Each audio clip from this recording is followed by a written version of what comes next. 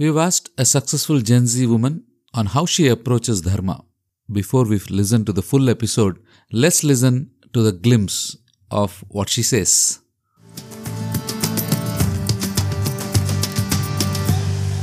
So Dharma changes every day because we think different every day. What is your relationship with God? God, is he an other thing?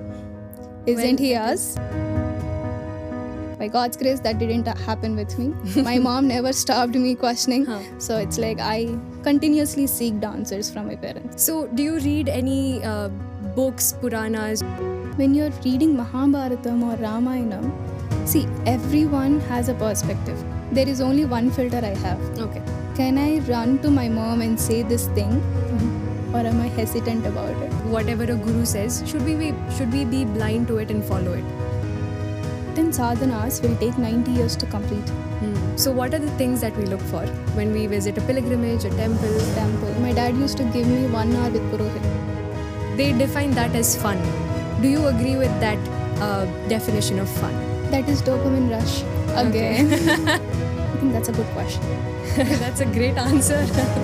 Do you have any advice for the Gen Z out there? Believe in your parents. What is a very delayed form of dopamine then for you? Meditation. I'm very glad I'm having this conversation with you actually. Quite inspiring.